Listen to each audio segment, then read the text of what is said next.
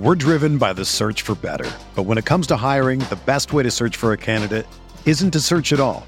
Don't search, match with Indeed. Indeed is your matching and hiring platform with over 350 million global monthly visitors, according to Indeed data, and a matching engine that helps you find quality candidates fast. Ditch the busy work. Use Indeed for scheduling, screening, and messaging so you can connect with candidates faster. Leveraging over 140 million qualifications and preferences every day, Indeed's matching engine is constantly learning from your preferences, so the more you use Indeed, the better it gets. Join more than 3.5 million businesses worldwide that use Indeed to hire great talent fast. And listeners of this show will get a $75 sponsored job credit to get your jobs more visibility at Indeed.com/Blue Wire. Just go to Indeed.com/Blue Wire right now and support our show by saying that you heard about Indeed on this podcast. That's Indeed.com/Blue Wire. Terms and conditions apply. Need to hire? You need Indeed. Support for this podcast comes from U.S. Bank. When it's time for a new credit card, the best ones do way more than just buy stuff. And that's why U.S. Bank offers credit cards that make every day more rewarding. Earn cash back, score points when you shop, dine out, travel, or binge watch, or get a low intro APR. U.S. Bank credit cards were designed to fit your lifestyle. So make every day more rewarding and check out usbank.com/credit card. U.S. Bank credit cards are issued by U.S. Bank National Association ND. Some restrictions may apply. Member FDIC.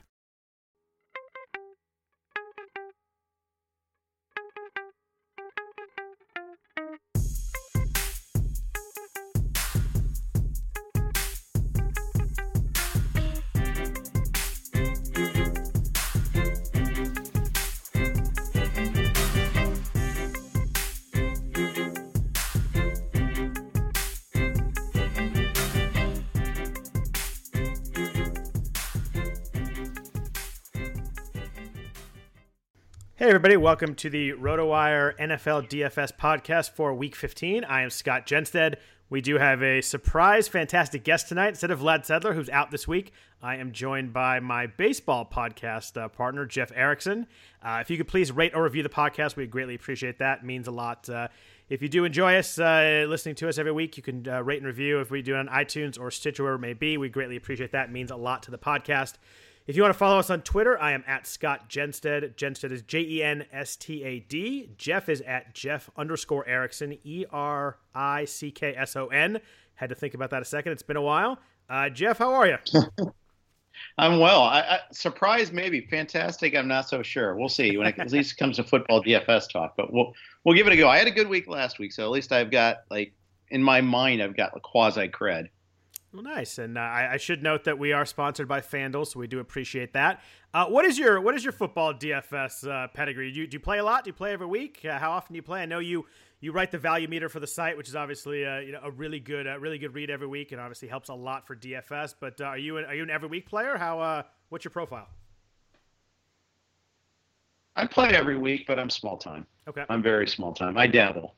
I was in 17 season-long leagues. It's tough to put the appropriate amount of effort and time into building good DFS lineups. Every once in a while it works.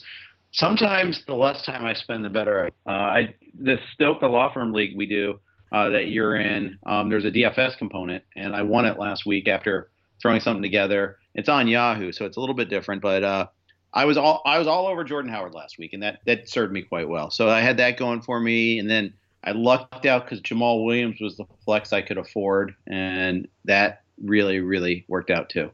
Yeah, Jordan Howard was a great call. I was on him the week before against the 49ers, was not really on him last week. And, when I looked at the winning lineups on FanDuel, guys who really won a lot of money, I had a lot of those guys targeted. We mentioned a lot of guys on the pod. We actually had a lot of good calls last week, but Jordan Howard is one I totally missed. I was way off on that one.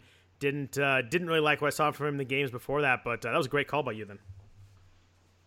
Well, and the good news, because he had those terrible games the weeks before, no one was on him, so it was nice. I had him by myself, at least in this contest with 13 of us, so that certainly was handy. So I took advantage of that. But yeah, and sometimes that thing. And the thing is, the Bengals had 7 starters on defense out, and their offense is terrible. It played right into Chicago's wheelhouse. They want to run the ball. And if you're going to have the ball the whole time, it's perfect. And if they can't, no Vonta is perfect in particular. No Geno Atkins was a big deal. No Adam Jones in this one. Everything was kind of lining up perfectly for that one there.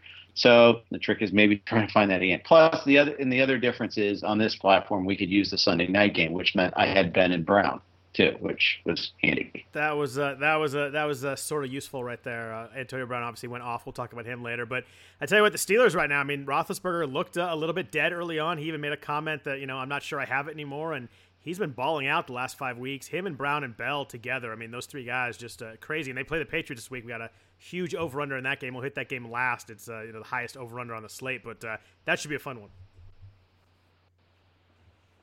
Yeah, and it's available on the main slate everywhere. So that's also, pretty nice to have too. Yeah, interesting slate this week as we start Week 15. Jeff and I will be discussing the main slate on FanDuel. We lose a Thursday game this week as we do every week. That's Denver at Indy. No loss there. No, not going to be many plays in that game. But there's actually 2 Saturday games this week. Obviously, no college football at the moment.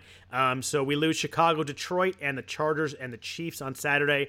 And then FanDuel is doing their second chance championship. So they're not using the Sunday game. And obviously Monday's that also. So only 11 games on the main slate.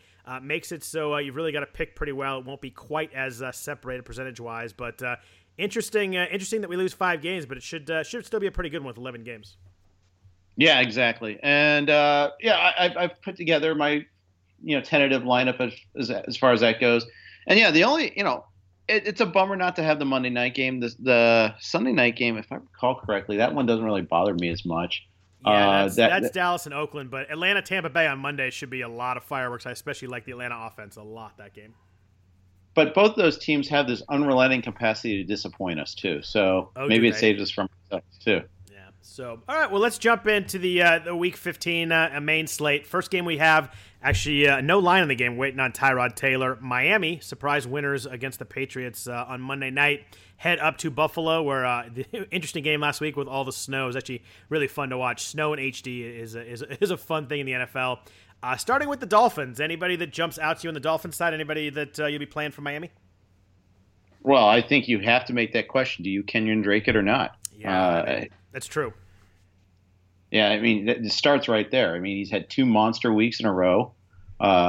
He's got the share of targets. He's got fresh legs. That's a big deal. This time of year, getting a guy that hasn't taken the pounding all year. He looks great. I mean, he was running great against the Pats, running great against the Broncos, who are first against the run, for crying out loud. This really shapes up as a pretty good thing, and he can catch passes too.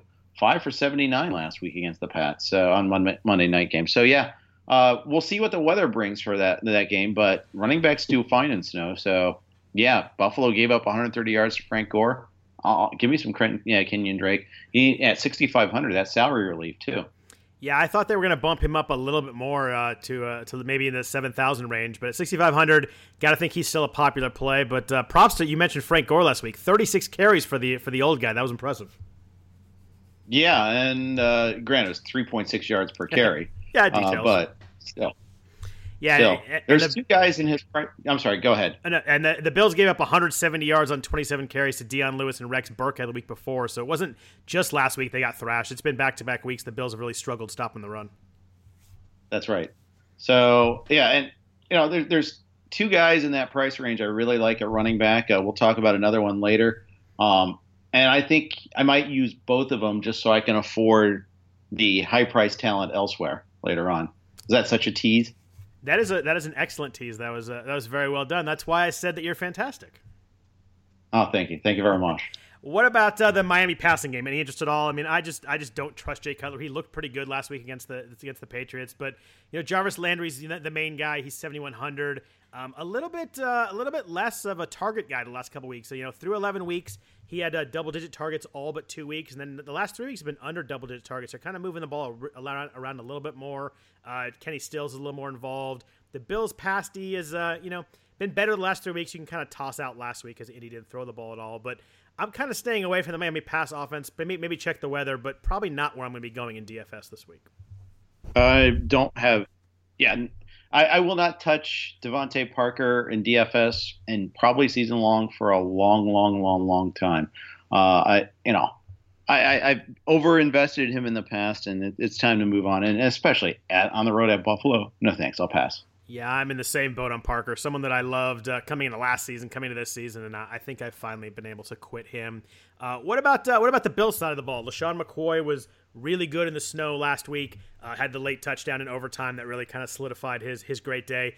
Interesting stat on him. He's just so much better at home, and they're home in this game. 120 total yards per game at home versus only 78 on the road. He has over 90 yards 3 of his last 4 weeks. I would prefer that Tyrod Taylor plays for him, but he's just so good that I think as long as they give him the ball enough, you got to think that the stats are going to be there. Yeah, he had a missing practice on Wednesday, or limited at practice, missed practice time the week before. Obviously, it didn't matter so much. Yeah, volume's going to be there. That's a good thing.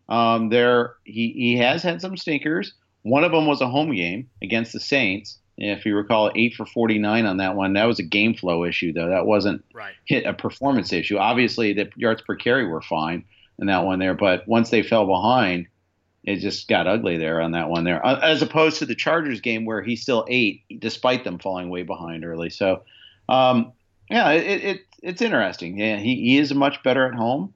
He's definitely, and Miami is a defense that you can't exploit. So, yeah, kind of interested. Yeah, he is priced up there among the elite guys. He's 8,500, so you're gonna have to pay to play him.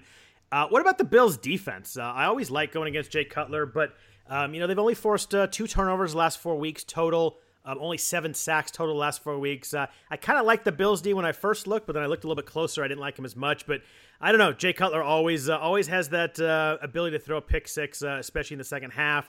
Miami had thrown multiple interceptions 3 weeks in a row, but they cleaned it up last week against New England. It's hard to tell exactly what happened in that game. It was such an aberration of a game. But what about the Bills' D at 4,900 on FanDuel?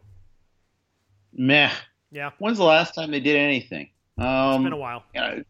They're one of the worst pass rushes in the game. They had 3 sacks against the Pats a couple weeks ago, but for the most part, I'm just underwhelmed. And they're the third most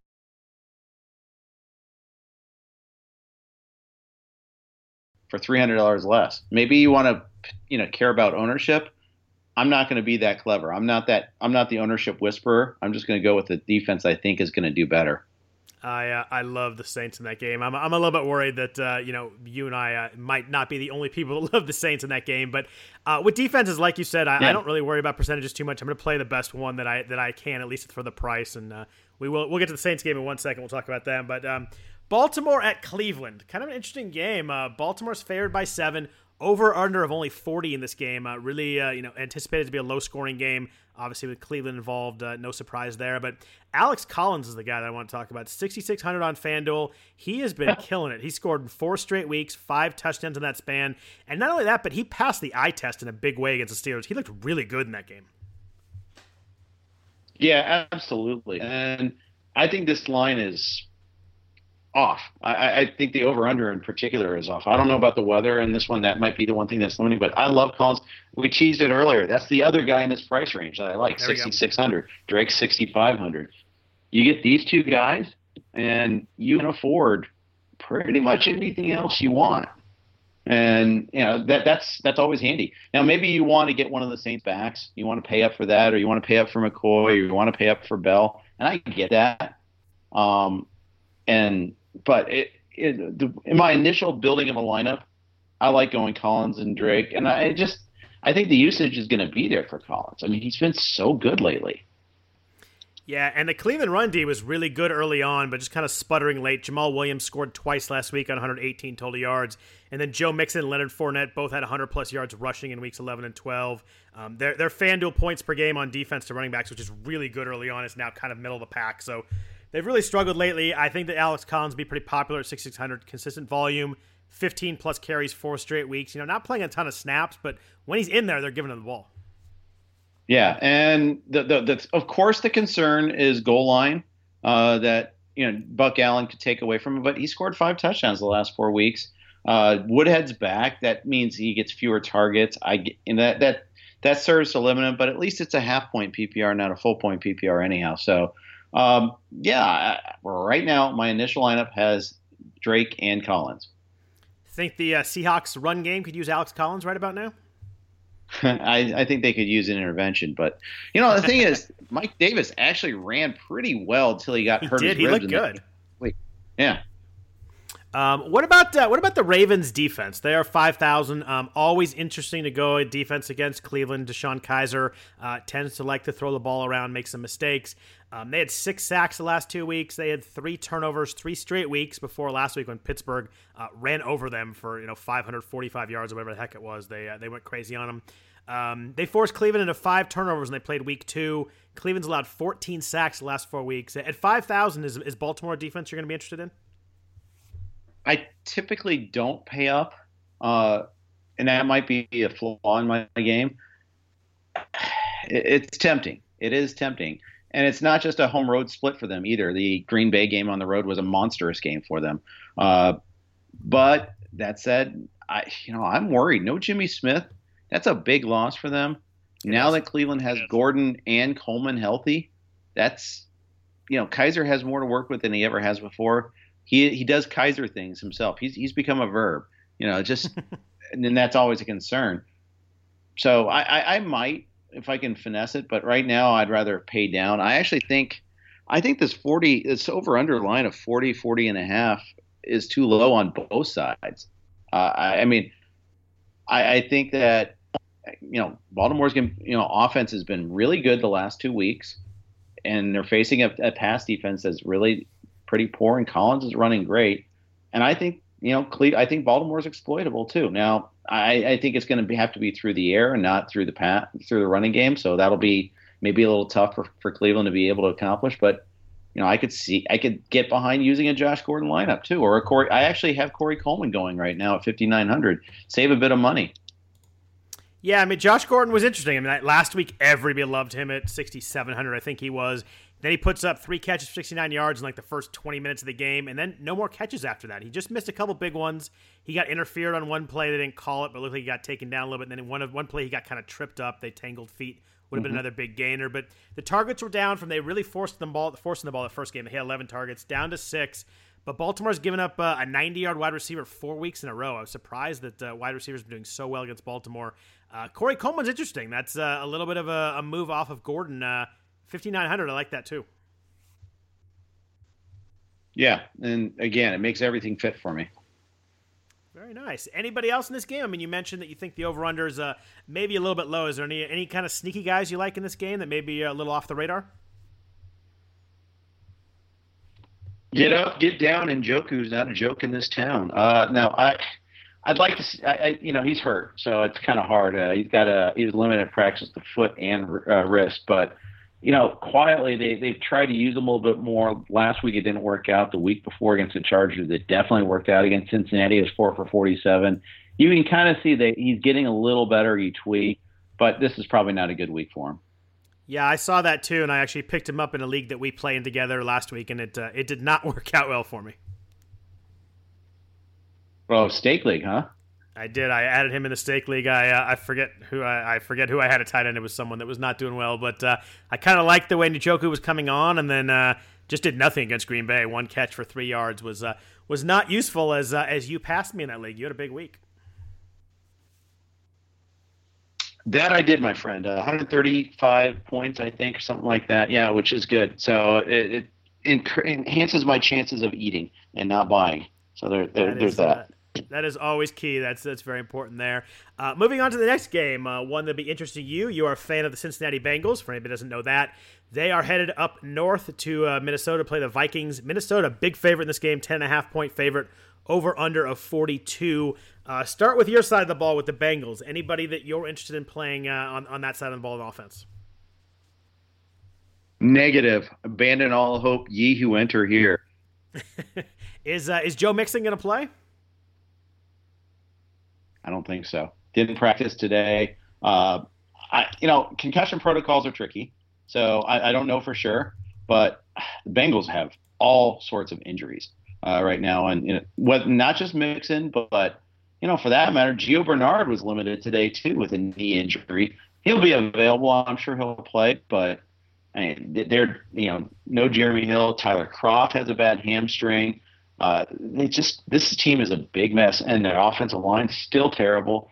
And the defense is just awful too. So that means that there's going to be all this pressure on the offense. I feel like the Bengals are going to be playing catch up the whole game, and that means that takes away the run anyhow. Not that you can run against Minnesota, Jonathan Stewart notwithstanding. I just think this is all sets up pretty poorly. I think Minnesota dominates on both sides of the ball on Sunday. Do you think that sets up well at all for Bernard catching balls out of the backfield in the second half then if they have a big deficit? I mean, last week he had 8 targets, 6 catches, 68 yards, ran the ball well too, 11 carries for 62 yards. He was popular last week at 5,100, jumped up to 5,900 this week, will be less popular obviously at Minnesota. Any interest in him at all? No, I just don't think anything's going to work for him. And this may be a self-hating Bengals fan moment here for me. So take that with an appropriate grain of salt. But you're going to really have to watch the injury reports on him too. Don't like seeing a guy that's a little banged up. On my I've got a couple other guys that are already in that status as it is. But I don't think so. I'd prefer Jerick McKinnon in the same game. But even though he's got a shoulder, we have to watch out for too. Yeah, I mean, you look at the Minnesota side of the ball, and I looked at McKinnon too at 5,900, but I was a little worried about his touches have been dropping. He had 19, then 14, then 14, only 9 touches last week. Did run it well at 7 carries for 46 yards, but I just worry about volume. If they get up in this game, I guess he's going to run the ball, but it might be more Latavius Murray if they're kind of milking away a lead. I just don't know what's going to happen with the kind of the sharing of the carries in Minnesota. That's actually a very fair concern. And it might be and I think maybe Murray gets more touches than McKinnon too. I'll say this though, I like Minnesota shares this week. I want to find ways to get Minnesota involved because keep in mind their last 2 games at Atlanta, at Carolina, those were tough matchups.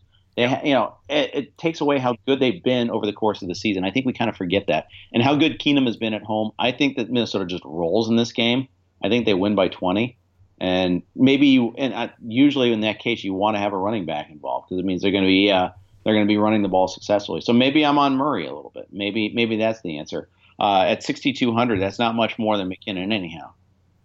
What about the Minnesota pass game? I mean, I love Keenum. I love Adam Thielen. Obviously, those are pretty obvious there. Yep. Thielen had a nice bounce back last week. 6 catches for 105 yards and a touchdown on 13 targets.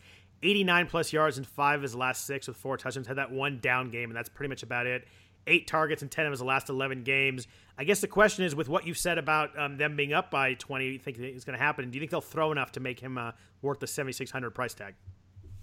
Yeah, probably early on. No Adam Jones, he's out for the year. Drake Kirkpatrick looks like he's going to emerge from the concussion protocol, so that helps a little bit for the Bengals, although he did not practice. But I had heard that there had been good news. Darqueze Dennard's got a knee issue. That's another corner that's hurt. Their safeties are hurt right now. Mitch Trubisky carved him up last week, and he's still Mitch Trubisky. Yeah. You had something. You look at Cincy the last 6 weeks, and they allowed 250 plus passing yards in all 6 of those games. Only 6 touchdowns, but then you look closer at those 6 games. Trubisky, Kaiser, Osweiler, Mariota, and Bortles all over 250 plus passing yards. That's wild. Yeah. Somebody named Clayton Fitzgerald played 57 snaps at safety last week. Sean Williams was out as another starting safety. So the fact is, a lot of guys are getting pressed into duty. And it doesn't look like Burfict's going to be back this week. That's a big miss for the Bengals. I really think that Minnesota is going to move the ball at will.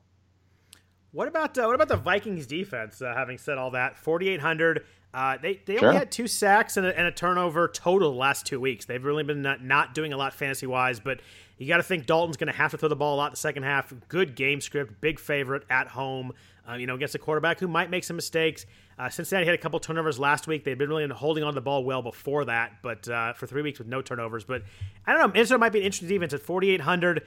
Everybody's going to be on the Saints. I think a lot of people will be on Baltimore also. It might be an interesting play there with not a lot of people playing them. Of course, absolutely. Bengals have an implied total of 15.75, at least according to RotoWire's odds page. You go to rotowire.com, rotowire.com/free if you don't already subscribe to RotoWire. Go to the football page, and there's an NFL odds page. It's cool. You got the odds of the game, the implied totals, the over-unders, all this. And I use that. I use that a lot. I think it's a helpful tool. And Bengals are one of the lowest ones out there. They're not the lowest. Houston Texans are the lowest, but still, there's a lot of projected mismatches, and this is definitely like high on the list. I think that, and the Bengals can't pass block, so that means sacks for Minnesota too. So I always like to get a floor of sacks. You never know. Never know if you get the pick six or the kick return, but if you can get a nice floor of 4 or 5 sacks in there, it suddenly makes your defense look a lot better really quickly. Yep. What about Kyle Rudolph, Vikings tight end, kind of Jimmy Graham light, has 4 touchdowns the last 3 weeks. Only 14 targets in those games, but they're really using him in the red zone, looking to him when they get inside the 20.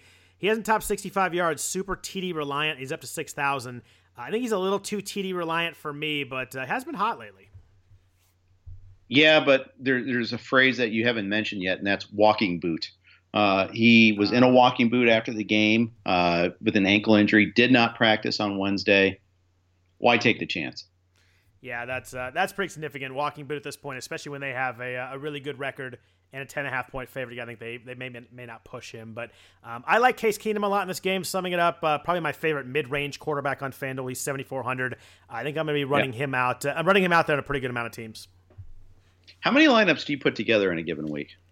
I usually do, it kind of depends on how much I play, but I usually do 2 kind of, more higher up in the money lineups, and then I'll do maybe 4 or 5 in kind of the lower GPPs, and I'll put my 2 higher ones up, and those are my double up lineups and cash lineups. I'll also put them in GPPs. Then I'll play about, probably 4 or 5 would be like the total I do. I'm not a huge 150 lineup guy, but 4 or 5 is about right.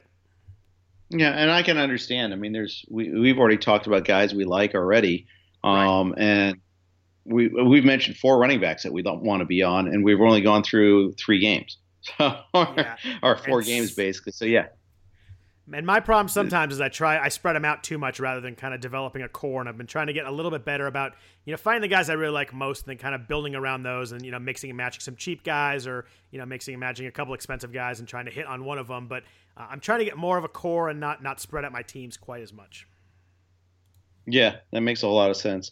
And of course that requires a certain amount of bankroll. And late in the season, if maybe you're doing great. If you're doing well, then that's not a problem.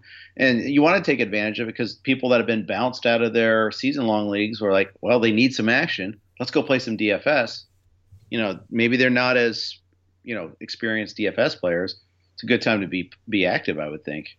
Yeah, these are fun DFS weeks. A lot of people, like you said, jump out of their fantasy season-long playoffs and want to play. So these are fun weeks. Next game we have is the Jets going to New Orleans. New Orleans is a gigantic favorite in this game. They are 15-point favorites. Obviously, Josh McCown is out for the Jets, so we're going to get a lot of Bryce Petty action in this game. I'm pretty much staying away from the Jets offense. Nobody I really want here. I looked at Robbie Anderson and Jermaine Kearse, but I just can't trust Bryce Petty. And they're priced as if McCown's playing. Anderson's 7,800. I'm not touching the Jets offense in this game. Yeah, I'm with you on that one. Not even coming close to touching it. Why bother? Why bother? I totally agree. It's just that makes no sense to until we see what Petty can do a little bit. But what do you do with New Orleans then? Huge favorites. Drew Brees is one of those things. Drew Brees isn't playing well real football-wise, but just not doing it fantasy-wise because they're reliant on the running game, especially in the red zone. He has 1 3-touchdown game all year long. Exactly. I mean, I think you made the case already. But even if you didn't, he's still the 4th most expensive quarterback out there. Yep. Why pay 84 for Brees when you can get Roethlisberger for 8,000? Brees has been a top 8 quarterback twice all year. Last year he was top 8 9 times. But it's frustrating because he's playing well. You can see that it's all there, but just the way the game flows, they slow it down. They have Ingram and Kamara. Kamara will be back off the concussion. Do you have a preference between the Saints running backs? Are you planning on playing either of them? What do you do with these guys this week? Yeah, I'll have a lineup with Ingram. I think that this is a good Ingram week. I think they'll want, it's unlike other injuries with a concussion, you're either playing or you're not usually. But considering this is supposed to be a blowout game, I could see them being very cautious with Kamara this week. If they get out to a lead early on, just feed Ingram. Make it an Ingram game. I could see it being a lot like the Buffalo game or the Washington game the week after, where he just, he's getting a good series of volume. I like him a lot this week. Yeah, I'm in agreement with you there. He's also 800 less than Kamara, which I like. Like you said, I agree on Kamara. I think that he's going to play, but if they get up 17, and there's just no reason to push him, you might as well give him a little bit of a kind of a slow ease into the back into work kind of game. There's no point in pushing him. They have such a good record. I'm with you on Ingram. 8,300. I'm a little bit worried they don't use him as much as they have. He has under 15 carries 4 weeks in a row, but I think that changes this week with a big lead and Kamara, kind of getting eased back in. Right. Now, what do you think about Michael Thomas? I know that we're not big on Breeze. Thomas just is coming off his best game of the year, basically. But if the game flow might not work in his favor, if they're playing with a lead like we expect them to, this could be a running game. I think at 8,100, he's too expensive again. I don't think I'd rather save the money, save the money and pay like on Thielen or something like that, and use the extra $500 to apply to a better quarterback or a better running back. Yeah, I'm with you on that one. I mean, Thomas has been quietly really good, 65 plus yards in 8 of his last 9 games. He scored the last couple of weeks, but he's been getting hurt by the fact that the Saints don't, throw the ball inside the 10 like they used to all the time to get touchdowns. And at 8,100, I think there's just other receivers I'm going to like more. In a game with a 15-point spread, I would just hate to pay 8,100 and watch them not throw the ball the whole second half. Right. Now, the one thing, the thing I really want is the Saints defense. That's where I think Lattimore's going to be healthier this week. They're at home. It's against Petty. I mean, I think this all lines up really well. Yeah, that defense just plays at another speed when they're at home. They get riled up by that crowd, and they play much better at home. Big favorite at home. You're gonna have Bryce Petty throwing the ball out the second half. Gotta like the chances of getting a big mistake or two there. They picked Matt Ryan 3 times last week too, so it's not like they haven't been playing well. Denver sacked the Jets 4 times last week. FanDuel defenses have scored 14 plus points on the Jets 3 of the last 4 weeks, so it all lines up really well. They're cheap. They're 4,600. Again, the only concern I have is that I think everybody in the world might be playing them this week. Yeah. So in cash games, does that even matter though? No, I think they're at 4,600. They're definitely my defense in cash. Yeah. What about Will Lutz? Do you use him as your kicker? Yeah, do you like to pair defense? Yeah, I do. I like to pair defense and kicker, but I just like indoor kickers, especially this time of year. I almost always avoid outdoor kickers unless you Chargers or Rams kicker maybe. But I try and avoid weather with kickers. Kind of the only place that I really play weather, unless it's super windy or something like that. I think Lutz is a solid play this week. What a Lutz!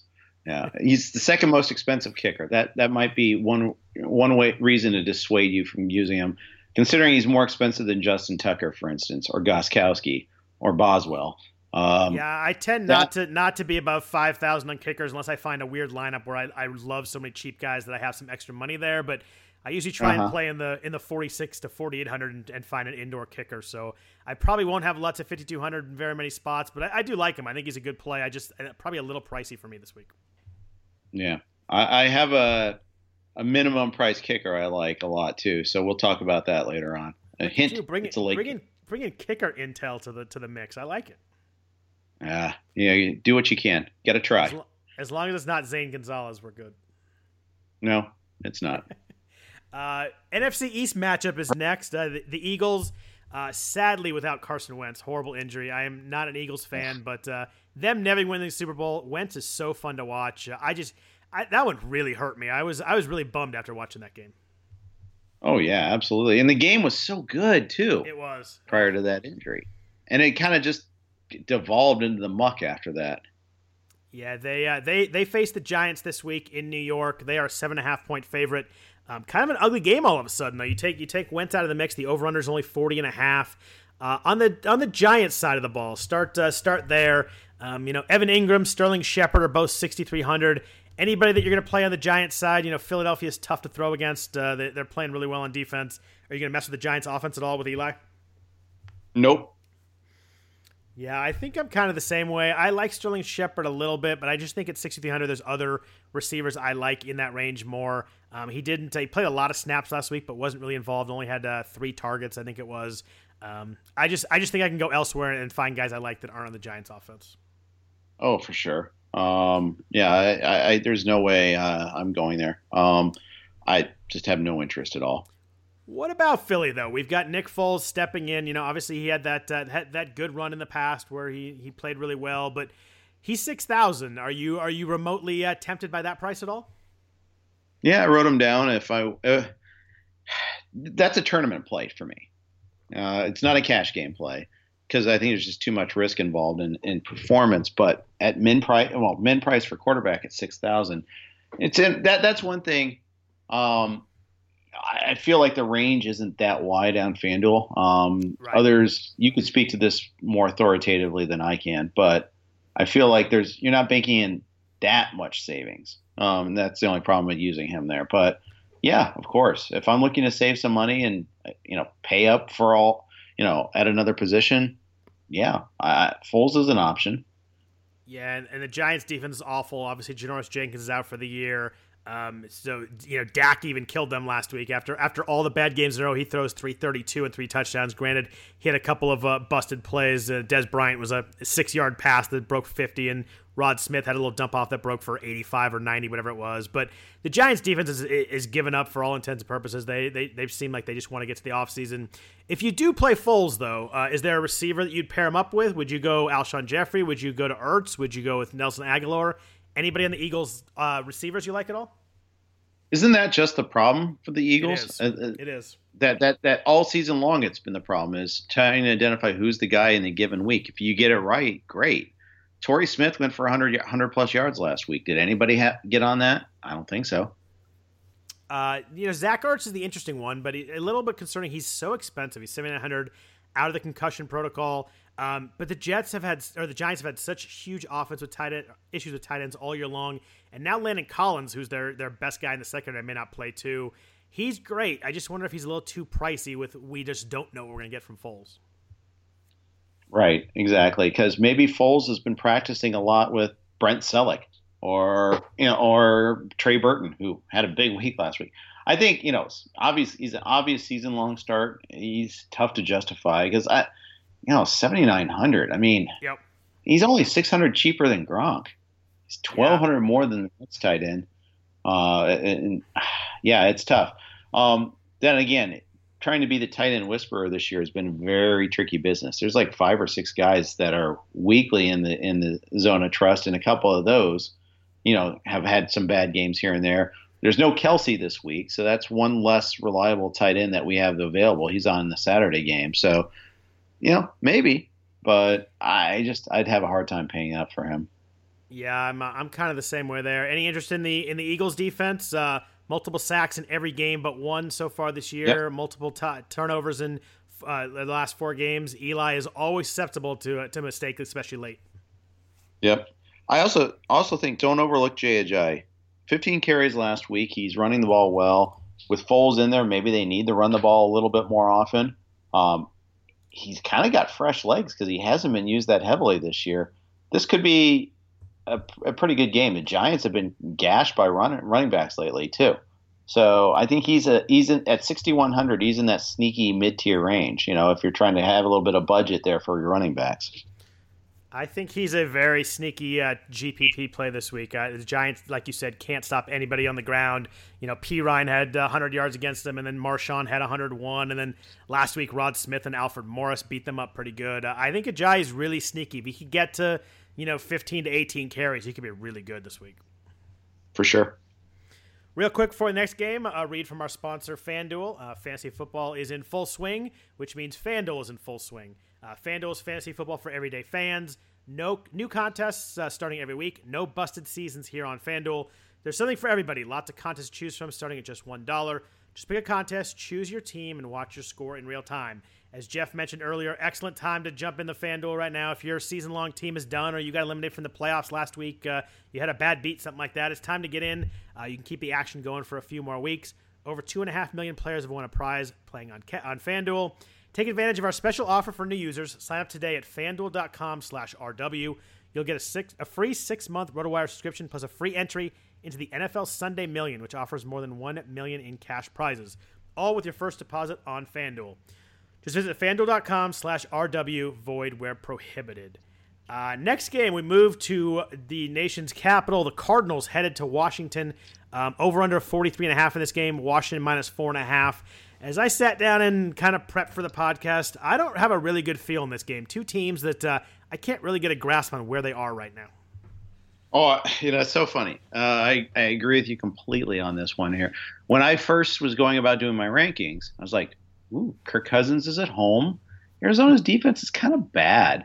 And, they got Patrick Peterson, who's pretty good, but the rest of their pass defense, But then you just look at their receiving core. You look at their offensive line. You're like, so hard to trust. I think Cousins is a really good player. And I think he's going to do well next year, especially if he lands elsewhere, gets in the right situation. But the situation with the Redskins right now, it's pretty toxic. It is. I mean, especially I think the offensive line, like you mentioned, is really hurting him. They've just kind of looked disjointed the last few weeks. He's been outside the top 15 in quarterbacks in 5 of the last 7 weeks. He has under 260 yards 3 weeks in a row. Awful last week, 151 yards and a touchdown against the Chargers. Arizona's only allowed one 300-yard passer this year. I wanted to like Cousins too at home in a game that could kind of see he get some points, but I just didn't like what I saw when I looked a little deeper on Cousins. I think I'm going to pass. Yeah, I think it's kind of like if you're one of those mass multi-entry guys, maybe put a couple Cousins lineups in there. But who do you even pair him with? I mean, I think you pair him with Jamison Crowder because it's just kind of a target-based play. 31 targets the last 4 weeks. He'd been over 65 yards 5 games in a row before last week. He kind of stunk it up with only 34 yards. But, he's 6,800. For what he does, he's not that cheap and doesn't score a lot of touchdowns. Yeah, I don't know. Maybe Vernon Davis might be the way you pair up with Cousins. Would probably be my best bet. And he's so volatile too, though. I mean, it's tough. He is. It's really tough. I mean, what about Samaje Perine at 6,700? 2 poor games after 2 good ones. Kind of volume reliant. Should be a good game flow for him as a 4.5-point favorite. You mentioned a couple running backs you like in the mid 600s, just mid 6,000s. Does Perine compete with those guys, or does not fit in that mix for you? I can. He's one I can cross off the list. I'd prefer Drake or Collins, who are both cheaper. I actually prefer Ajayi and Latavius Murray over him. At 67, there's not enough discount for me. I could be wrong, and if I am, so be it. But I don't even think the matchup's all that great against Arizona. Yeah, I just don't like a running back where I just don't know what you're going to get from the offensive line. They've been injured and kind of all over the place. They've been kind of sputtering overall. What about on the Arizona side? The only guy I really looked closely at was Larry Fitzgerald. He was quiet last week, only 44 yards on 5 catches. But the targets kind of keep him in the mix. He's averaging nearly 10 per game the last 6 weeks. He's meshing pretty well with Blaine Gabbert. Washington allowed 200-yard receivers last week. They've given up 80 yards to 6 different receivers over the last 6 weeks. I think if I play anybody in this game, it might be Larry Fitz off the bad week, maybe a little bit lower ownership than usual at 7,300. Maybe. I could see it. But honestly, I don't love it. I mean, the volume is about the only thing that I think that works in his favor. Right. It's on the road. Probably draw Josh Norman, and Tyrell Williams is just sitting there laughing, worrying about Josh Norman. But I don't know. I mean, I just think that there are better investments. Gabbert missed a wide open Fitz in the end zone last weekend that was just awful. I mean, it was an easy touchdown from a short touchdown line. You're not going to be a big play, but still, that's 6.5, 7.5 points right there. That's just thrown away because he missed them. And I think that the Redskins pass rush is actually going to be a problem for him too. I just don't think it's a good week. Yeah, probably a game that I'm probably not going to have much action on. The next one's interesting though. The Packers with Aaron Rodgers back, headed to Carolina. Really good game with now that Rodgers is playing. Carolina's a 3-point favorite. They were 6.5 earlier this week, but once Rodgers got the complete green light, that spread obviously dropped. Aaron Rodgers, I'm surprised. He's 8,500 this week. I don't think I can use that on the road at his first game back. It's tough. It's really tough. It is Aaron Rodgers, though. No doubt. No doubt. The Panthers will give up a big play here and there. They'll give up the bomb, which is kind of interesting. And obviously, Rodgers is good at throwing it deep as anybody in the game. But the question is, we don't even know how much strength is he going to have? Does recovering from a collarbone, how does that affect Is it just a pain tolerance issue, or does it really affect his mechanics at all? I think there's a lot of unknowns. I think again, we talked about GPP plays. Sure, throwing a lineup or two with him and Adams, him and Nelson, who's been priced up a little bit too, by the way, for given what he's been able to do. I think you would think that Nelson would be cheaper than 7,200, but he and Adams are actually relatively expensive. Yeah, Jordan Nelson was 5,900 last week, and he moved up 1,300 just because A-Rod's back. So what do you do if you do want to get a piece of this passing game, but A-Rod's a little expensive? Do you have a preference between Nelson or Adams? I'm way more on Adams. I just like the way he's looked. I understand that Nelson plays really well with Rodgers, and he had 6 touchdowns in the first 5 weeks. But I just think Devontae Adams, it's not just been Brett Hundley looking at him. I think he's kind of taken over the number one role there, just been a better player. Jordan Nelson's so TD reliant, hasn't been over 80 yards in a game all season long. I think I go at the same price. I think I go Adams for sure. Yep, that's exactly what you said. Everything that I wanted to say. I'm with you 100% on that one. Yeah, I mean Adams has 57 targets the last 6 weeks. Obviously he was still good with Aaron Rodgers. I think Devontae Adams is 7,300. One of my favorite mid-range receivers. If as long as Rodgers is fine and good to go, he's going to throw the ball around. And I like getting him at that price. Yeah, I'll be honest though. I like the Carolina side better, and I like Newton against this Packers defense. I'll say one more thing. Jamal Williams was did well for us last week. I don't think this is a good week at all at Carolina, and he's priced up now at 7,300. So I'm not going to invest in the Packers running game at all this week. Yeah, Williams is a pretty good fade for me. I think after 2 really good weeks, but he's another guy that's TD reliant. He hasn't been that good. He's only been over 70 yards rushing in one of those games. He's had a couple big catches that have really helped him out. Obviously he's the guy. He has 98 snaps the last 2 weeks compared to 10 for Aaron Jones, 5 touchdowns the last 3 weeks. But priced up at 7,300, I think he's a full fade for me. I think there's other running backs I like more. Yeah, and it's a game flow issue too. This is a game where I think they're facing a pretty competent offense in Carolina, as opposed to Cleveland and Chicago the last 2 weeks. I just think it's all sets up pretty poorly. All right, well, sell me on Cam. I've seen him on a couple sites as their number one quarterback this week. I don't see it at 7,900. I know the Packers defense. I get all that, but what intrigues you about Cam this week? Well, like I said, the Packers defense is a good starting point. Yeah, he's running a lot right now, and it's always nice to get that from your quarterback. It's a nice floor to have. The Monday night game against Miami was amazing. Obviously, the New Orleans game could have been better, but could have been. You've got this running floor, and now you face a Packers defense that's without 2 cover guys. One was already out for the season. The other one tried to play against Cleveland and re-injured himself, and now he's done. I just think the Packers are really a weakened pass defense right now, and I think. Cam comes with some risk, but I think at 7,900, that's cheap enough that you're getting a little bit of a discount for what might be one of the top 2 or 3 matchups that you're going to get out there.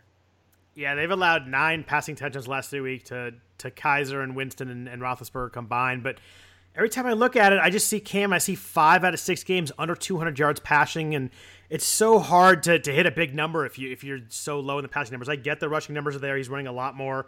He's got over 70 yards in 3 of his last 5 games, but I don't know. A guy who might throw for 170 yards, I really worry about the upside is there. I get that the Packers defense is not good at all and they're banged up, but I just think I'm going elsewhere at quarterback. I just don't trust him. Okay, so that'll be your fade. I can appreciate that. That is my fade. It's a risky one because the Packers are getting thrashed, and I think he'll be pretty popular, but I think I'm going to go elsewhere at quarterback. Okay. Well, and right now I don't have him in a lineup, but I see a pretty good argument in favor of it. That's all. If you do play him, do you pair him up with Funchess at 7,300? Yeah, I think so. Yeah, I mean, I don't always pair up, but but at the same time, I think this is a week where you're targeting bad corners. So yeah, I think if you're going the Cam route, I think you want to have a receiver going too. Yeah, I've officially just been flat out wrong on Devin Funchess. He was a guy that I didn't like. I didn't think he had enough Enough of the speed to make it as the wide receiver one for them when Benjamin got traded, but he's just been a beast. I mean, last 5 weeks, at least 59 yards every game, 4 touchdowns, averaging 17.7 points per game in PPR the last 5 weeks. And, he scored last week against Xavier Rhodes. It was kind of a broken play that Cam really made the play. But, still, every week he does well. And Green Bay's given up 30 FanDuel points per game to wide receivers, the third worst in the NFL. It's hard to get away from Funch at 7,300. I don't love him as a player, but he's in a perfect spot right now. He is. He is. So, I mean, if you're using Cam, I think you use Funches. And I probably don't use any of the running backs. I don't use Olsen, for crying out loud. There's just way too much risk there. That's about it. That's the thing. It's Carolina. They keep subtracting options, and they still can't manage to do well. It's a weird paradox. No 3 more touchdowns for Jonathan Stewart this week. This year? What? Yeah, exactly. I no. And there are people flat out dropping my leagues. Yeah, that was a weird game. And Christian McCaffrey, 6,900 this week. He's only had 11 touches each of the past 2 weeks. They've kind of gone away from dumping off to him 8 to 10 times a game. The targets are still there a little bit, but he hasn't topped 35 receiving yards the last 5 games. He's just so touchdown reliant, and I don't think he's priced down enough for me to go there. Oh, I agree. He's also a fade. Yeah, it pains me to say that as a wonderful Stanford Cardinal former football player, but I don't think it's going to be any CMAC for me this week. For sure. Next game, we've got the Houston Texans visiting Jacksonville. Jacksonville, 10.5-point favorites. Never thought we'd say that this year. Over under this game is 39, so that'll tell you everything you need to know about Houston's implied total. When you're a 10.5-point dog in a 39 over-under game, you're not going to score many points. On the Houston side, the only guy to talk about, I think, is DeAndre Hopkins. He's 8,200. Just a crazy season for the guy. I mean, he has 40 targets the last 3 weeks. All they do is pretty much throw him the ball every play. I don't think it matters if it's Savage or TJ Yates. He's the guy, the only guy that he has 70 yards or a score in every single game this year. That's pretty incredible for a wide receiver. Incredible floor.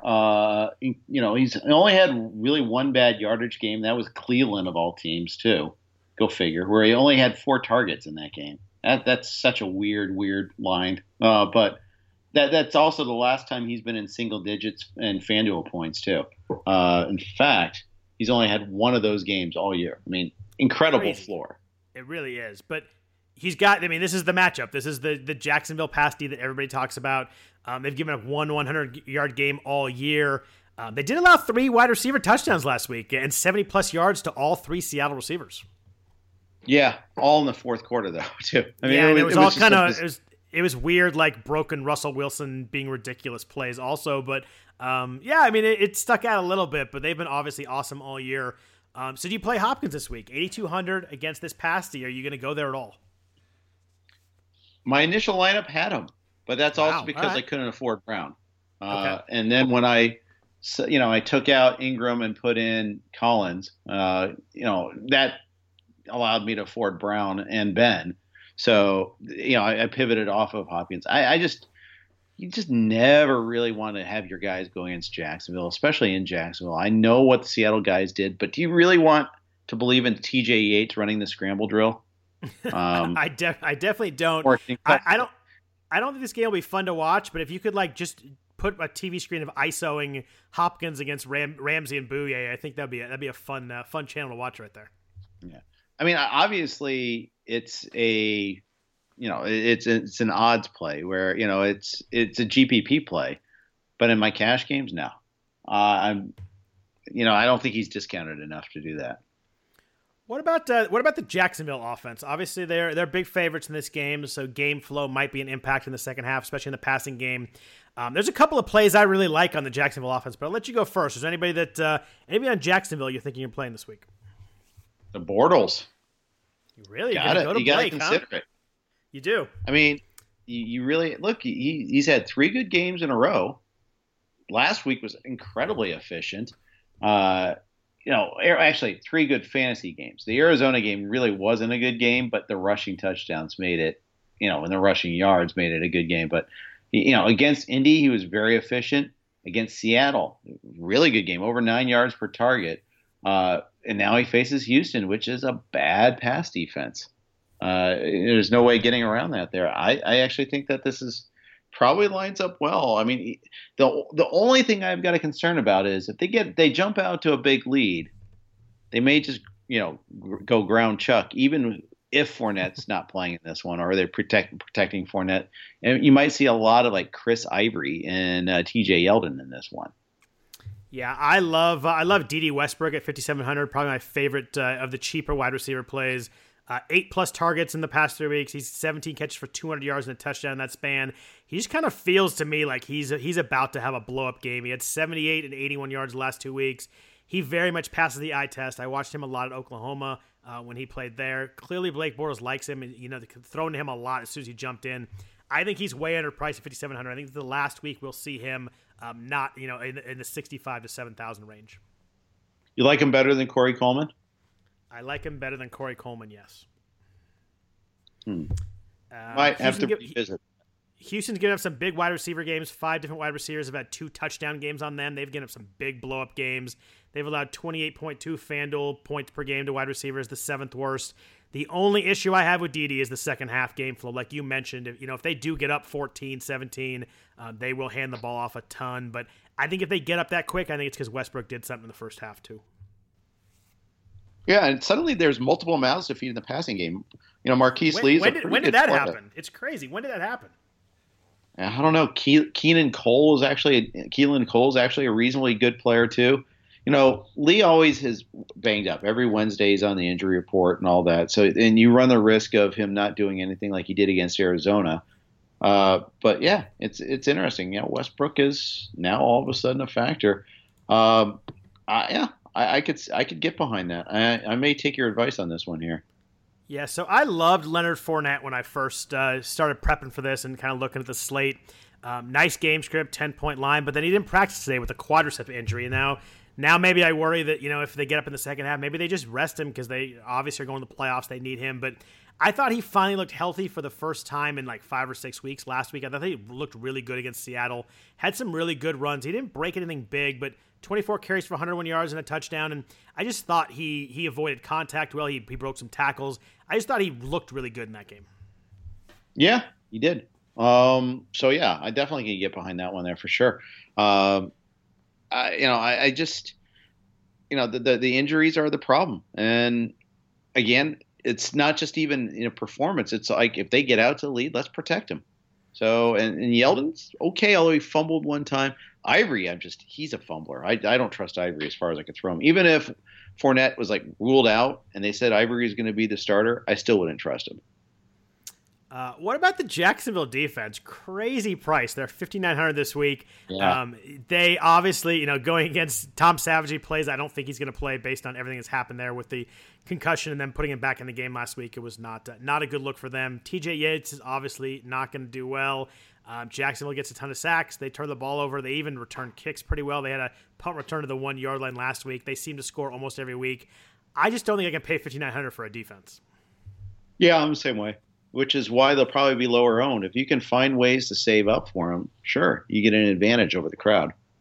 You do. I mean, they've been so highly played when they're 5,000, 5,100, but 5,900. I think a lot of people are going to say the same thing I just said and not play them. But you're right. That could be an interesting tournament play. Then if they score once or twice, suddenly they become really interesting. But that's expensive.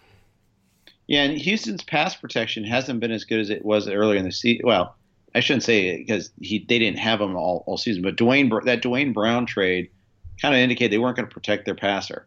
So, I mean, even though they never really had the benefit of having him anyhow, and he's been pretty good for Seattle, Brown has too. So I thought that was kind of interesting. They kind of gave up on pass protection at all.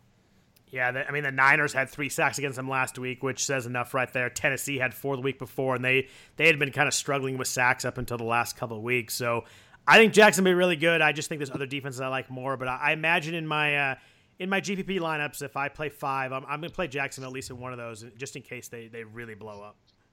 Yep.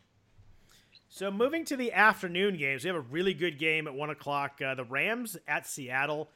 This is a huge game in the NFC West, suddenly a division that didn't look especially good early on in this season coming in, and we thought everybody thought Seattle, maybe Arizona might sneak in there, but the Rams have obviously been, a big surprise.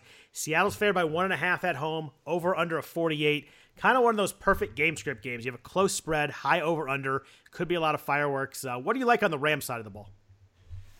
Hard not to like Gurley.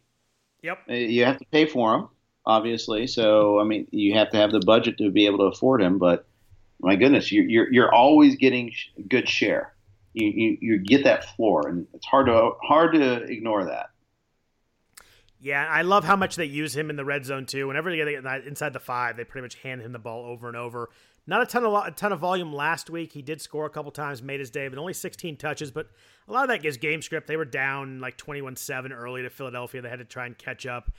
It's interesting, though. 5 straight weeks under 20 carries for Gurley. I wonder if they've, after a ton of carries early on the year, if they kind of pulled back the reins a little bit on him. Yeah, it's possible. And yet the scoring's still there. It is. He's still producing. Although he had his worst game of the season against the Seahawks earlier this year. However, the Seahawks might be both Bobby Wagner and KJ Wright are both questionable coming this week. That's one of those things that you've got to check that on Saturday night, even Sunday morning, to see what their status is. If those guys don't play, that's a huge loss for the middle of that defense. Already missing Cam Chancellor, kind of coming up and stopping the run. Yep. But the Rams also have a key injury too, and that's Andrew Whitworth. And we got to see what his status is going in too, because that was such a good acquisition for them. It's made such a big difference. More in the passing game probably than the running game, I guess, but it's still, you got to watch him pretty closely too. Did you see Jared Goff's tweet to him this morning? No, I did not. What was it? He wished him. He said a bunch of good things about him, and then wished him a happy 45th birthday. I thought that was pretty funny. Whitworth didn't practice. Yeah. Yeah, he's actually obviously 35, but about 80% of the people responded saying he's not really 45, just completely missed the jokes, which kind of made it even more funny. Yes, of course. Twitter's great for a great repository for missed jokes. What about Goff this week? Multiple touchdowns the last couple of weeks, but under 225 yards in each game. Not really racking up. He will get Robert Woods back, who was on fire when he got hurt. Nice game flow, close spread like we said, strong over under like we said. No Sherman, no Cam Chancellor. Seattle's struggling with the pass D. They had allowed 268 yards to Blake Bortles, 348 to Carson Wentz the last 2 weeks before that. I don't know. I kind of like Goff at 7,600 as I looked more into games and more into quarterbacks. He and Keenum were kind of the guys in the middle 7,000s that I liked. Yeah, I could see that. I could definitely see that. I definitely want him in season long. I don't know about DFS. It's a little tougher just because, there's so many good quarterback options this week, high and low, that it's tough to pay the middle tier guy. That's all. I like Keenum a little bit better. I do too, I think. I just always worry a little bit at Seattle. The games tend to get a little weird there sometimes. The crowd is obviously nuts. And even though Seattle has all the injuries, that's still a tough place to play. What about the Rams receivers? Or it could be tough with Robert Woods back to kind of figure out who's going to get the share. Cooper Kupp's obviously been really good lately, especially the last 4 weeks. Anybody on the Rams pass catchers that you might be playing this week? Yeah, I might still play Watkins. I'll play him in my season long. I probably won't play him in DFS. I won't play him on FanDuel just because. Still with Sammy Watkins, huh? Dude, I can't quit him. Hey, you know what? He scored the last 3 weeks. I know. Saying 5 out of the last 6. It's crazy how often he scores for considering his lack of targets. It's just he always seems to get one in the end zone, which obviously makes his day. But Seattle's they gave up 99 yards and 81 to Keelan Cole and Dede Westbrook last week, 141 yards to Nelson Aguilar the week before that, and it's they've been giving up passing yards. It's hard to figure out for me which Rams receiver is going to be the beneficiary of that. Right, and sometimes you don't have to pair him with the quarterback, but it's also one of the reasons why I probably won't go on that side of the ball. I mean, you're giving up, by ignoring a team. I mean, you're giving up a lot potentially of the field, but I feel like it's not the safe way to invest, at least this week. What about Seattle? Obviously, Russell Wilson is freaking insane right now. He looked so bad early against Jacksonville. It looked like he was finally going to have a rough game, then all of a sudden blows up in the fourth quarter, ends up with 270 yards, 3 touchdowns, and 50 yards rushing. Great game script in this one. We've already hit that. 3 touchdowns for him in each of the last 4 games. He's actually on pace right now. He has a legit chance to be a top 10 all-time fantasy quarterback season. It's crazy. And considering it's like the same script as every year. He struggles early because the offensive line's so terrible, and then he gets used to it, and he turns it around. And, you get by the first couple of weeks, and then after that, you're fine. He has been amazing. So you look at him, and of course, he's definitely an option. You have to pay up for him, $8,400. But here's the thing: that even if they are 10-point favorites, they're never running the ball. That's the thing that's so beautiful about them. Their running game's so trash that they never use a running back at the goal line. It's such a beautiful thing. And that segues into, though, who I am definitely using for Seattle this week, and he is last week's goose egg. It's Jimmy Graham. I'm all over Jimmy Graham this week. The Rams gave up 3 tight end touchdowns last week to Burton and Selleck. I think that they're vulnerable there. Graham at home is better than Graham on the road. They're going to want to get him involved early. They even said kind of like, well, we made a mistake by not getting him involved early. They're going to feed him this week. I feel like this is a really good week, and he's going to be like Jordan Howard last week. Is the guy that everyone's kind of shying away from because they got burned by him, but he's got a great matchup this week. You got to use him, I think. Yeah, you put together an excellent case there. I hadn't decided on Graham. The goose egg last week worried me a little bit, but 9 touchdowns the last 9 games. It's weird. He's had that stretch, but still doesn't have over 60 yards in that stretch. He had no big yards gains, but they use him so much in the red zone. Really good point on the Rams giving up those 3 touchdowns to the tight ends last week. He's super TD reliant, but he's a guy that they use a ton in the red zone. 6,700. He's priced up enough where his percentage is not going to be super high too. That's an interesting play. I think he sold me on that one. Well, good. It's my fault if it blows up. There you go. I'm used to Vlad blaming me for stuff, so it's nice to go the other way sometimes. Yeah, there you go. What about Mike Davis? 5,800 actually looked pretty good last week. Obviously came out early. He had that rib injury. Sounds like he's going to play. He partially participated in today's practice. Sounds like he's going to be good to go. He's another guy, though, kind of looked good with the eye test. He only 15 carries for 66 yards, but was running the ball hard, running the ball strong. I just wonder with this offense, the offensive line is not great, although a little bit better. You mentioned Dwayne Brown is there, but it's so much about the Russell Wilson show. I just wonder if he'll get enough volume, but 5,800, if he gets 15 carries, that might be enough. He's had 7, 12.1, and 6.9 FanDuel points in those 3 games where he's looked good. There's just such a low ceiling with him. There is. You're right. I can't see him having that blow up game. I just don't see it. So no, I'm not going to be on him. Yeah, I just think the way their offense runs, it's hard for a running back unless you get a weird situation. A running back, like you said, to really go off. What about Doug Baldwin? He really struggled early last week and then made his game with his 4th quarter touchdown. Still has 84 and 78 yards the last 2 weeks.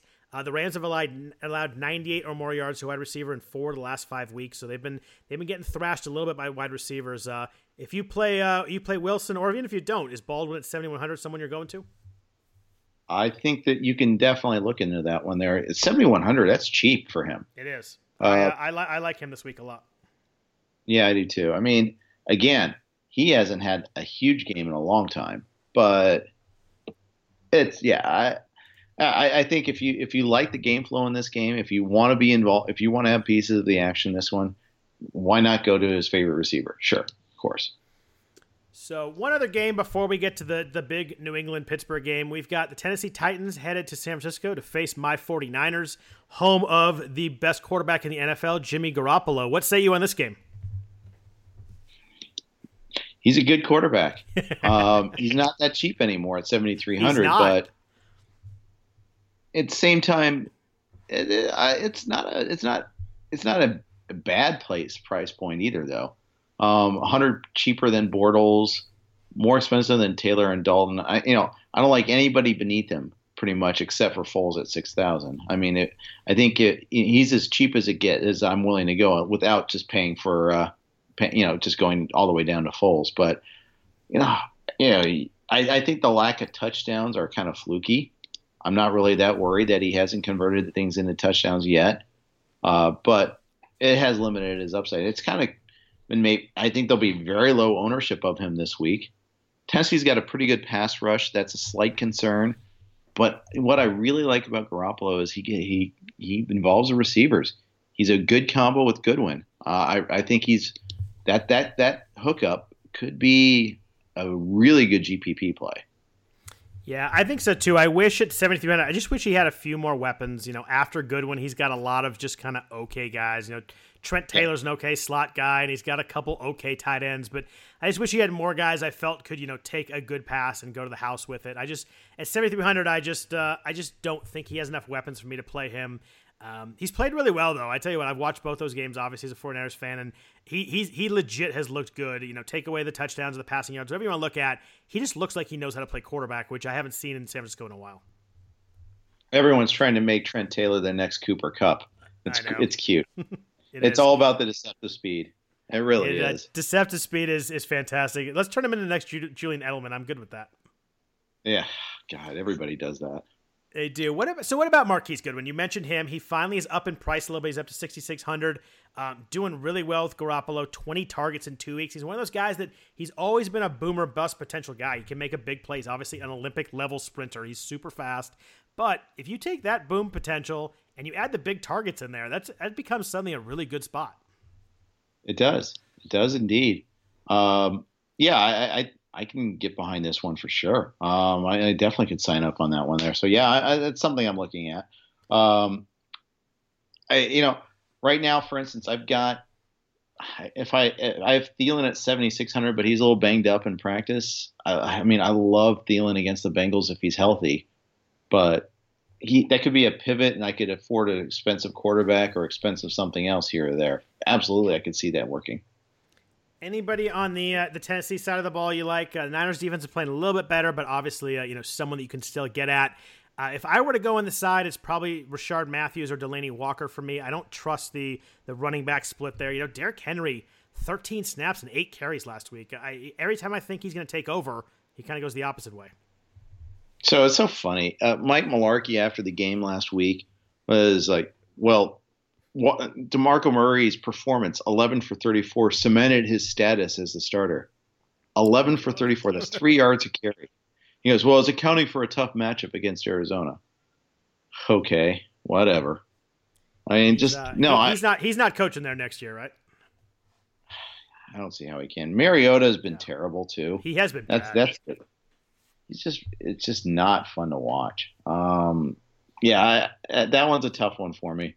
I could see, I could see definitely that one not working out. I think the Niners are going to win this game. I do too. Actually, I thought they were going to win last week, and they played well. The one guy I do like Delaney Walker at 6,500. Just the floor is especially nice. Really good cash game play for me. If I don't go with Gronk, I need to save some money. He's a little quiet last week, only 42 yards, but he's just so rock solid. 5+ catches or 60+ yards in 6 of his last 7. That's nice for a tight end. You don't get that level of consistency from a tight end often. No, you don't. I will say the guy I like in this game, kicker research, my man, Robbie Gould, 4,500. He is good. 30 for 32 this year. Yeah, and he had 5 field goals 2 weeks ago, and he's been kicking the ball really well right now. 4 last week. He's at home in a matchup where I think they're going to do well. He's min-priced. Min-priced is a home favorite. Give me that. Yeah. If you don't be too clever about it. Just plug them in. Go spend money elsewhere. I like that too, and they're moving the ball, but the red zone stuff. I agree with you that the touchdown passes are a little fluky on Garoppolo, but the red zone stuff is real. Carlos Hyde has been playing all right, but once he gets in the red zone, not quite that guy you want to score for you, and they just struggling a little bit. They don't have that big red zone target, so I think that the getting stopped in the red zone is a real thing for them. It might be. It might very well be. So last game of the day is obviously the big one. We saved the best for last. New England headed to Pittsburgh. Patriots, a 2.5-point road favorite, over under a 53.5. Obviously the game of the day. This game everybody's going to be watching. Everybody's going to be stacking this game in DFS. Starting with the New England side of the ball, that was a weird game on Monday night. Tom Brady looked legitimately bad. It was weird. I haven't seen that in a while. It's almost as if he didn't have his favorite receiver. Yeah, that matters. I think that's entirely it. We've seen other times when he's been Gronkless, and they're a completely different offense. Completely different offense. So what do you do with him? He's 8,800. Are you jumping back in with no issues? Yeah, Pittsburgh's defense is hurting. Shazier is a huge miss. They have other guys hurting too. Hayden hasn't been playing, and that you want to check on Hayden's status going in, but their pass defense is really bad without him. Yeah, and it's a perfect game script. You like that, small, like we said, small spread, huge over under. I think it's time to go back in on Brady. Do you worry about? Do you think he's hurt at all? There's a lot of people that are talking about his Achilles and how he's limping around a little bit. Does that worry you at all? Not enough, not that much. I think it's a great week to use Brady. In fact, I think you want to, I think I'm going to reverse course in my rankings and put Brady back ahead of Ben. Originally I had Ben ahead of him, but I actually think the pass defense is actually kind of legit, and I think this is going to be setting up. This game means everything to New England. It's just I think it's a pretty good setup for them here. I want to definitely use Brady. Yeah, Brady's got one touchdown in the last 2 weeks. Kind of a perfect time to use it. You got to think that they're going to have some pissed off practices this week. So if you go with Brady, Gronkowski's obviously the interesting one at 8,500, back off the suspension. Pittsburgh has been the best team in the NFL against tight ends all year long, but no Ryan Shazier plays a pretty big impact in them stopping the tight end. Yeah, and they've faced some pretty bad quarterbacks and tight ends all year too. Keep in mind, Pittsburgh's schedule has been really kind of weird about how lucky they've been in facing bad quarterbacks or quarterbacks in bad situations. So, in fact, if you go look at their game log, just over the course of the season, at Cleveland, Kaiser's first start, they had Keenum's first start after Bradford was practicing taking half the snaps all week long in that one there, so they kind of threw Keenum to the wolves. You had Glennon for Chicago. You didn't have Trubisky. I mean, you had bad Flacco when he was still hurting. I mean, you just go down the list here, and they faced a lot of bad quarterbacks. Yeah, I like New England a lot. What about Brandon Cooks? Probably my favorite receiver this week, 7,400. Xavier Howard really played him well on Monday night. He had 7 targets, but only 1 catch, and it was late for 38 yards. Back-to-back rough games. He was 2 for 17 the week before. I kind of love him this week for a bounce back after 2 really bad games. I love a good receiver in that kind of spot. For sure. I just can't quit Cooks. I mean, I'm a Cooks apologist. I've got him a lot of places. So yeah, that would be, for sure. It's someone I could get behind wanting to use for sure. Yeah, and Pittsburgh secondary has been giving up some big plays, a lot of splash plays, 8 touchdowns to wide receivers the last 5 weeks.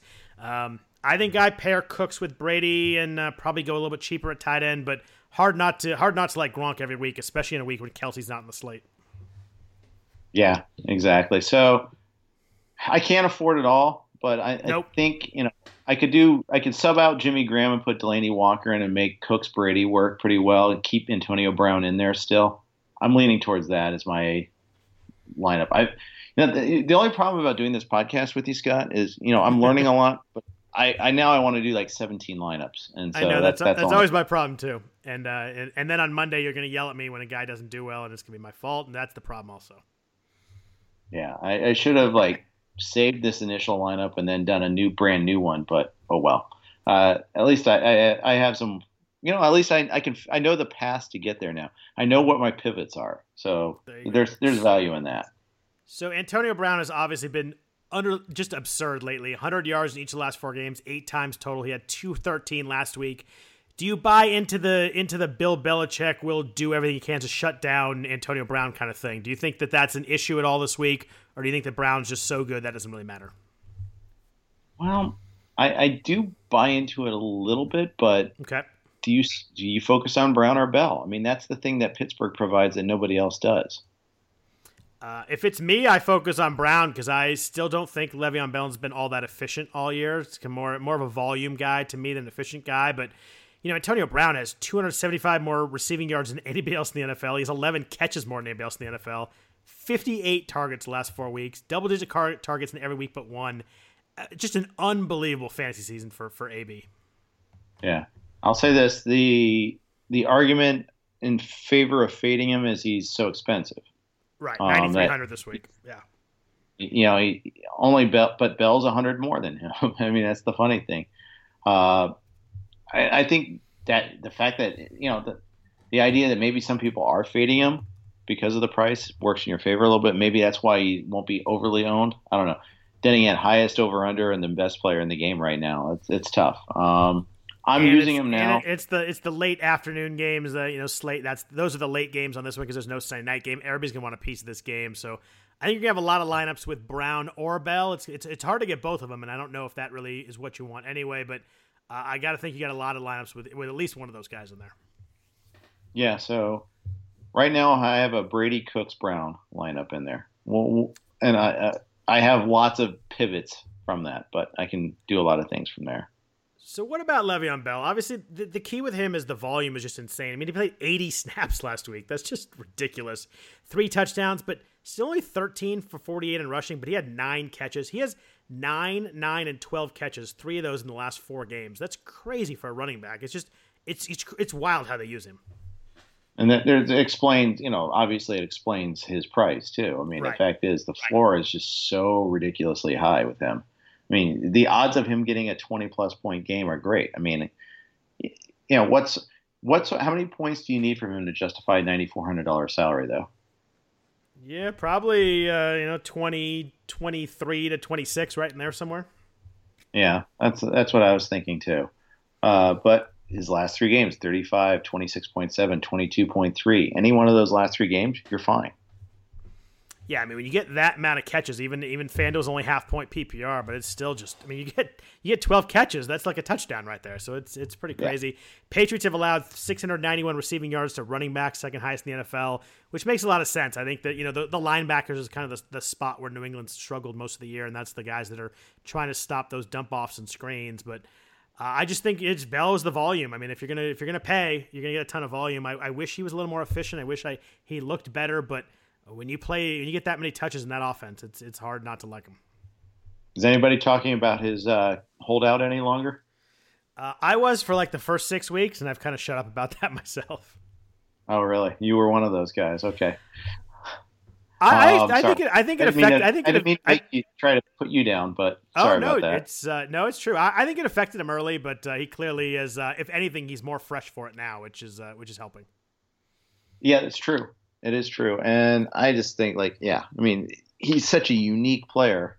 He is. I'm always kind of in favor of the players in these situations. I think that the NFL in particular is such a heinous organization when it comes to treating their players and giving them full value, because you rarely get the guaranteed contracts. You rarely get a guy that's play with his worth, and then you look at a guy and you look at the position of running back and how short careers typically are, and the beating that they take, and the volume that Bell in particular takes. Pay him all the monies. I mean, just pay him. Yeah. What about anybody else on the Pittsburgh offense you like? Juju Smith coming back off the suspension, anything like that? I kind of like him. I don't like Martavis. Oh, God. I finally quit him, too. Yeah. List sends me lineups every week that he thinks are good, and they always have Martavis and Gordon and guys like that. And okay, great. So yeah, that's always when we try to chew it over and see what works, but I don't like that. I think that quietly, I think maybe looking at the Pats running backs, if you could figure out which guy is the guy to get this week, I think that they'll be effective without Shazier. I think maybe Burkhead might be a reasonably decent start.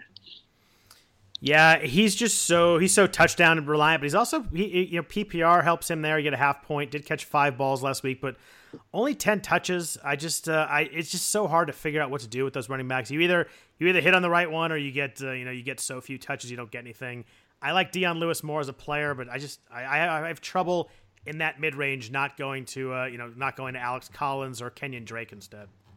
Exactly right. I agree with you on that assessment there. And it's game flow dependent. Last week they were playing from behind, so James White got most of the snaps because it didn't matter. They're camouflaging that they had to throw the ball because they had to throw the ball. So might as well get White out there.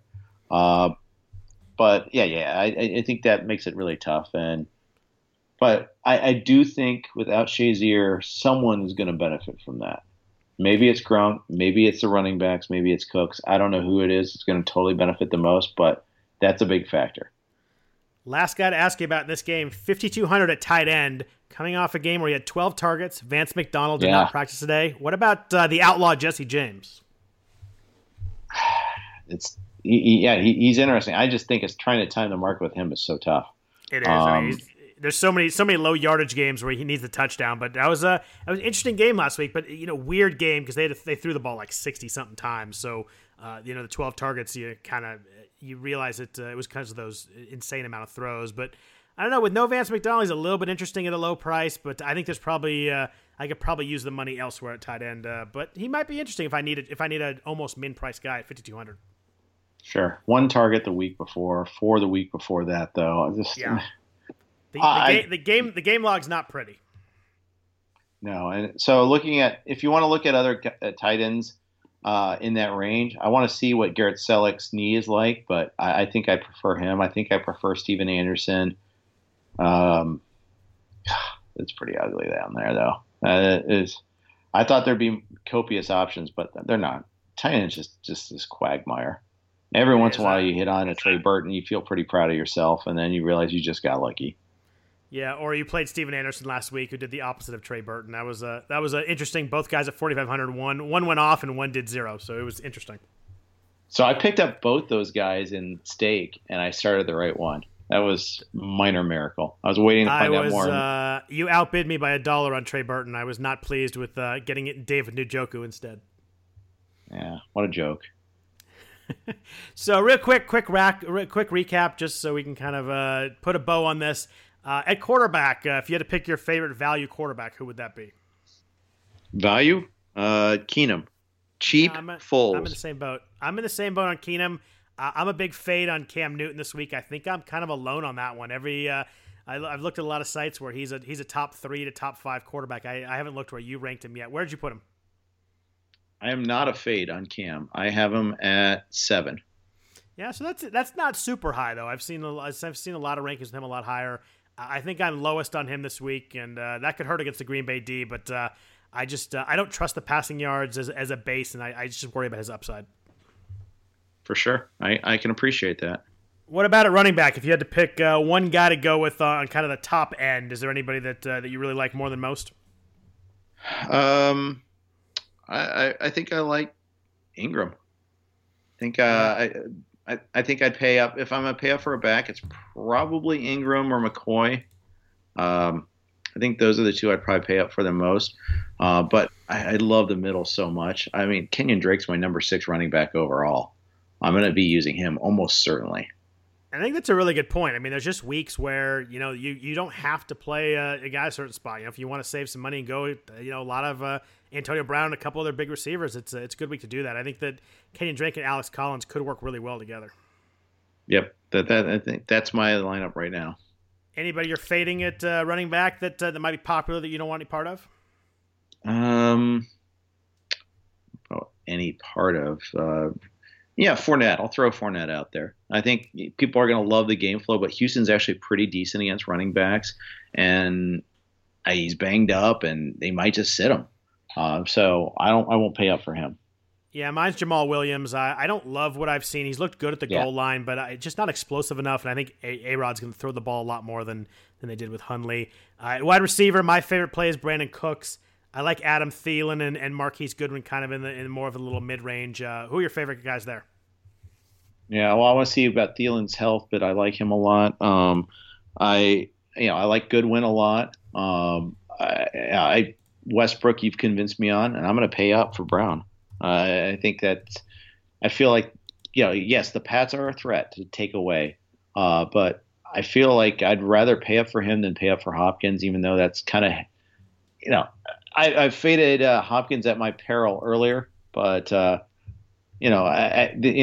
pure easy without a doubt fade is Robbie Anderson at 7,800, the 4th most expensive wide receiver. AJ Green is an also easy fade at 7,700 and drawing Xavier Rhodes. I think that's I think those are 2 easy fades. Yeah, Robbie Anderson was an easy one for me too. Jordy Nelson's a fade for me. Bumping him up 1,300 because Rodgers is back. I'm not totally buying in on that. I need to see a little bit from Jordy. I think he just kind of looked bad. I don't think that throwing Rodgers there suddenly makes him a top 10 receiver all of a sudden. So I'm going to go away from Nelson. Yeah, I can't justify paying 72 for Nelson when Baldwin's 71. Yeah, I'm on the same page there. Yeah, and Adams at 73, I'd rather pay for than Nelson anyhow. If I'm going to pay up for a Green Bay receiver, it's Adams. My favorite tight ends are Gronk and Delaney Walker. Those are probably where I'm going to be going in most of my lineups. If I go cheap, it's probably going to be Jesse James, but I don't love the game log, especially as we kind of looked at it a little bit closer. I assume your favorite's Jimmy Graham? It is, and I like Graham, Walker, or pay for Gronk, just pay all the way up. And it's to Gronk or not to Gronk is like almost like a question you have to ask right away because it affects everything else. When you build that lineup, you kind of have to start with whether you're playing an $8,500 tight end or not, and you kind of have to build from there. I usually start my lineups with that question too. Defense, I think our favorite defenses, both of us, are the Saints. Is anybody that kind of on the sneaky low percentage side you like if you do pivot away from New Orleans? Yeah, let's take a look here. I think that's always a good discussion. I'm trying to think. I would think maybe getting behind the Redskins at home might not be the worst thing in the world against Go Gabbert. I could definitely see that. I think your Niners actually. Mariota's been trash. He's been bad. He's really bad. He's hobbled too. He's going to play, but he's less than 100%. He was limited in practice, and he's got multiple injuries. They say he may need some cleanup work on his fibula. To me, that sounds like an opportunity. I don't know if you really need to shave a couple of bucks to fit in that tight end. Why not go down that way? Yeah, if I on lineups I don't play New Orleans, I think it's going to be Baltimore for me facing Kaiser, and then a little bit of the Eagles defense maybe kind of stepping up with Carson Wentz out doing their part at 4,700 with Eli Manning throwing them the ball a couple times. Yeah, none of those are saving you money over New Orleans, and that's the problem. Nope. They're more just a pivot away in tournament for percentage purposes mostly.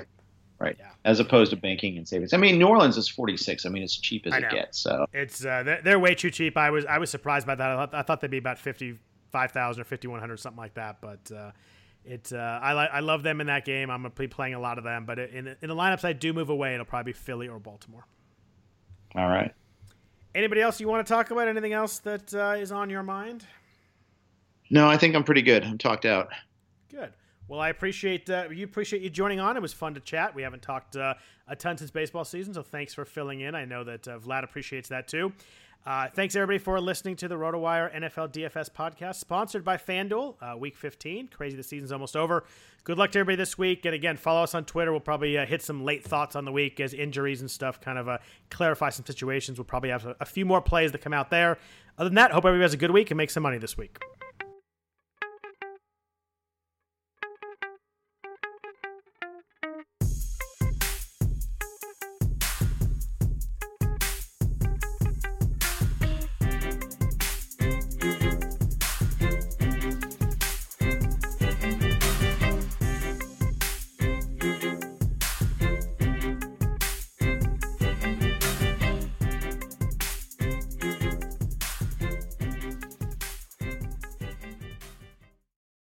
Everyone is talking about magnesium. It's all you hear about. But why? What do we know about magnesium?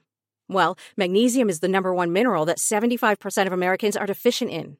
If you are a woman over 35, magnesium will help you rediscover balance, energy, and vitality. Magnesium supports more than 300 enzymatic reactions in your body, including those involved in hormonal balance.